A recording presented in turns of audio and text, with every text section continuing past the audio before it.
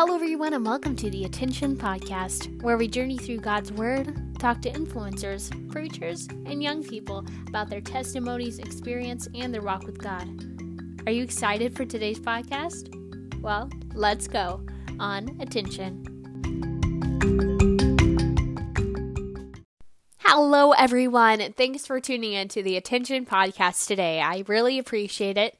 Thank you to all my listeners and followers that listen to this podcast. I appreciate your encouragement and faith in this podcast. I want to talk about a topic that's been on my heart lately. It might be a little heavy today, but bear with me. I want to talk about loving people, but not the sin.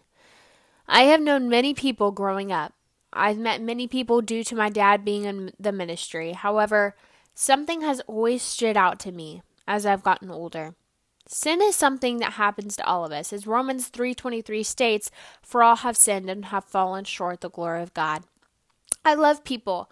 I grew up learning to love people. When I was younger, I didn't quite understand why people were backsliding when they were amazing people, why they were skipping church for no reason. I didn't understand why my dad asked a good person to quote, sit down from the choir. Now, if you don't know what that means, just sit down from singing for a little while or playing a musical instrument. It's not him being mean or rude. It's him doing the right thing. But as I got older, I began to understand how sin works. Sin entangles us. The devil is very deceitful, very, very, very sneaky, and will use any obstacle to bring us down. It could be a loss in the family, a family issue that breaks us, a family member who has backslid, and it really, really hurt your family. These situations can either make you or they can break you. Are you going to give in to sin and let pride, jealousy, envy, hate ruin your relationship with the one who gave you those mountains to climb? God's will and way is always bigger and higher than what we could ever see. I know we don't understand situations sometimes. Why do good people die? Why do bad things happen to good people?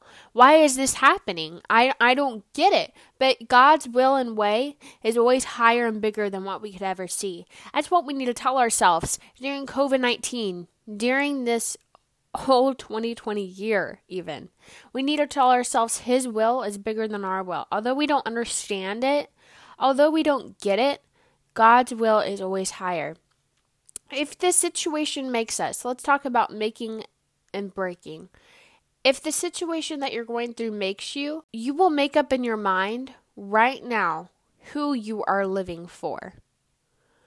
Why are we here? Are we here to bring glory to ourselves? No. We are here to win souls to God and worship His name by what we do. If we trust Him and lean on Him with all of our hearts, He will direct our paths. If the situation breaks you, you will give in to sin. I know sin tastes good. However, it isn't good for you in the end. Guys, let me just tell you, okay? I want a chocolate chip cookie from Chick-fil-A right now. Am I tempted to go get one? Yes. Oh, a warm chocolate chip cookie in my coffee right now sounds so stinking good. But I'm not going to, you know why? Because I don't need it. It's not good for me. I hate running. But you know what? I'm going to need to get running if I'm not exercising a lot and I'm just eating chocolate chip cookies. I love chocolate chips. I'm actually having chocolate chips in my coffee. I am kind of just, I'm being convicted of it right now. You know, I'm out of shape, guys, but I'm going to work out to get back in shape. I'm trying to make a point here. Just like your spiritual life, you may be out of shape in your spiritual walk with God, but if you read the Word more, pray, fast more, let God have the reins of your life, He will help you go on the right path. He will guide you and direct you.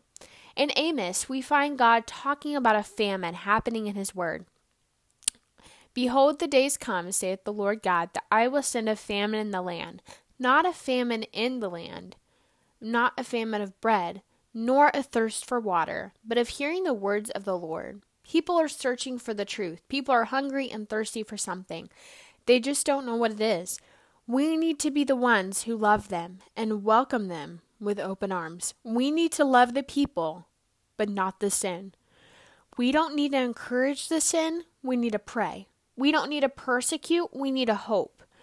you get what I'm saying today? I hope someone does, because this is very, very serious. This is something that we need to take very, very seriously. If you know someone that has backslid and got out of this truth that we know, I encourage you to text them, call them, FaceTime them, do whatever you can to connect with them and talk with them. Because they are searching. They are hungry and thirsty for something. Reach out to them today and be that light. Love that person, but not the sin. Thank you so much for listening to today's podcast, and I hope you join me next week as we journey through attention together. Have a great rest of your weekend, guys, and I'll see you guys next week. Bye, guys.